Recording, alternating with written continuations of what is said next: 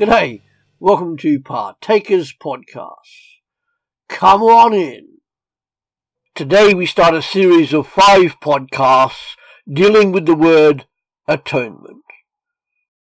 Atonement Podcast 1. This is how Aaron is to enter the most holy place. He must first bring a young bull for a sin offering and a ram for a burnt offering. He is to put on the sacred linen tunic with linen undergarments next to his body. He is to tie the linen sash around him and put on the linen turban. These are sacred garments, so he must bathe himself with water before he puts them on. From the Israelite community, he is to take 2 male goats for a sin offering and a ram for a burnt offering. Aaron is to offer the bull for his own sin offering to make atonement for himself and his household. Then he is to take the 2 goats and present them before the Lord at the entrance to the tent of meeting. He is to cast lots for the 2 goats, one lot for the Lord and the other for the scapegoat. Aaron shall bring the goat whose lot falls to the Lord and sacrifice it for a sin offering.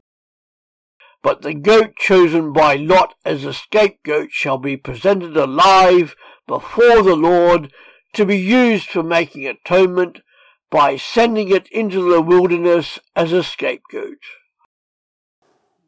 The word we have been asked to explore is atonement. And we shall endeavour to look at the what, why, how, when, who, and so what of our word atonement. Other religions such as Islam and the cults of Mormonism and Jehovah's Witnesses have their own understanding. So it's a word not just used by the Christian religion. Atonement is to clean, cleanse, cover over, make amends, pacify, satiate, satisfy, substitute, and bring about reconcilement. Amazing atonement. Atonement can also be pronounced as at-one-ment, because atonement brings together as one, and it is also the state of being at one. And the question to start, why is there this need for atonement in relationship to God and humanity? As most of us here probably know, in the beginning, God and humanity were in relationship.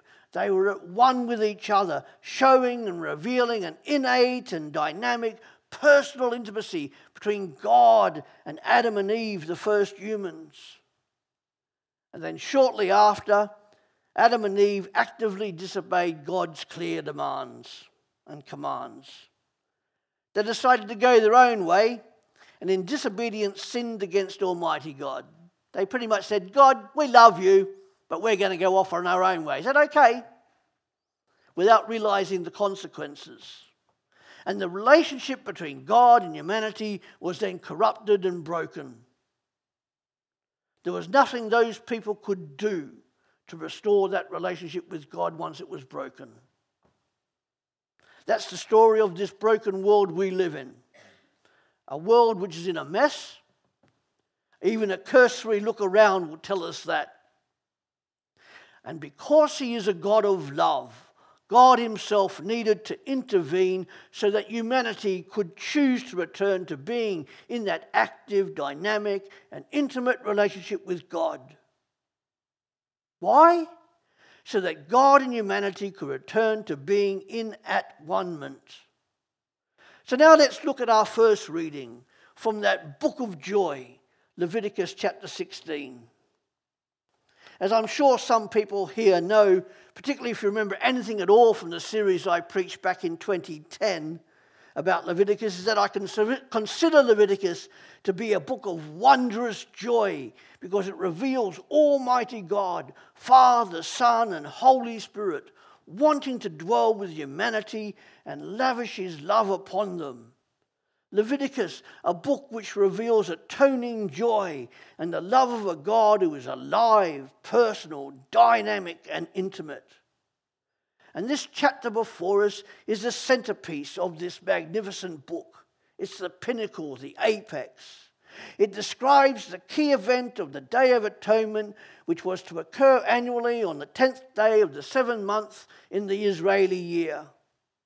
God had chosen Israel to be his people, and that they were to be his shining beacon of light and hope to the whole world. As part of the covenant made with Israel, God said that he would be their God and they would be his beloved people. This is thoroughly unlike the inanimate and impersonal gods of the surrounding nations, who were made of materials such as wood, metal, stone, sitting in cold silence on a shelf or on the floor. A stark contrast to the living, dynamic and personal God of Israel, who's alive. So let's look briefly at what went on this Day of Atonement. Firstly, the tabernacle, or the tent of meetings. Most of the activity takes place in what is called the tabernacle, or the tent of meeting as it's also known.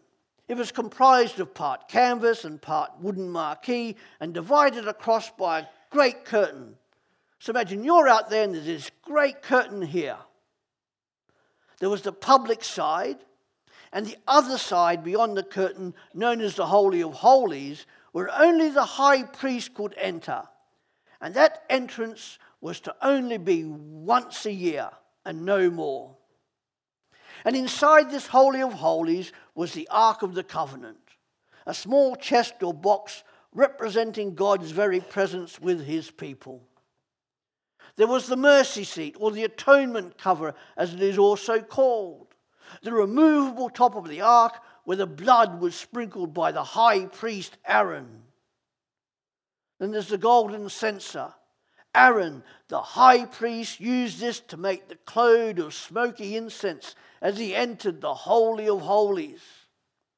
This was to form a wall of protection for Aaron, hiding God from him. For to look directly upon God would have caused Aaron's instant death. The smoke and the incense ensured that God's holiness was bearable to sinful man, that God's mystery remained, and Aaron was preserved. Thanks for joining us here at Partakers Podcasts. Come back every day to www.partakers.co.uk, where there is something uploaded to help you, wherever you are in this world, to live for Jesus Christ alone and make him known. Our books are also available on Amazon at www.pulptheology.com. See you later.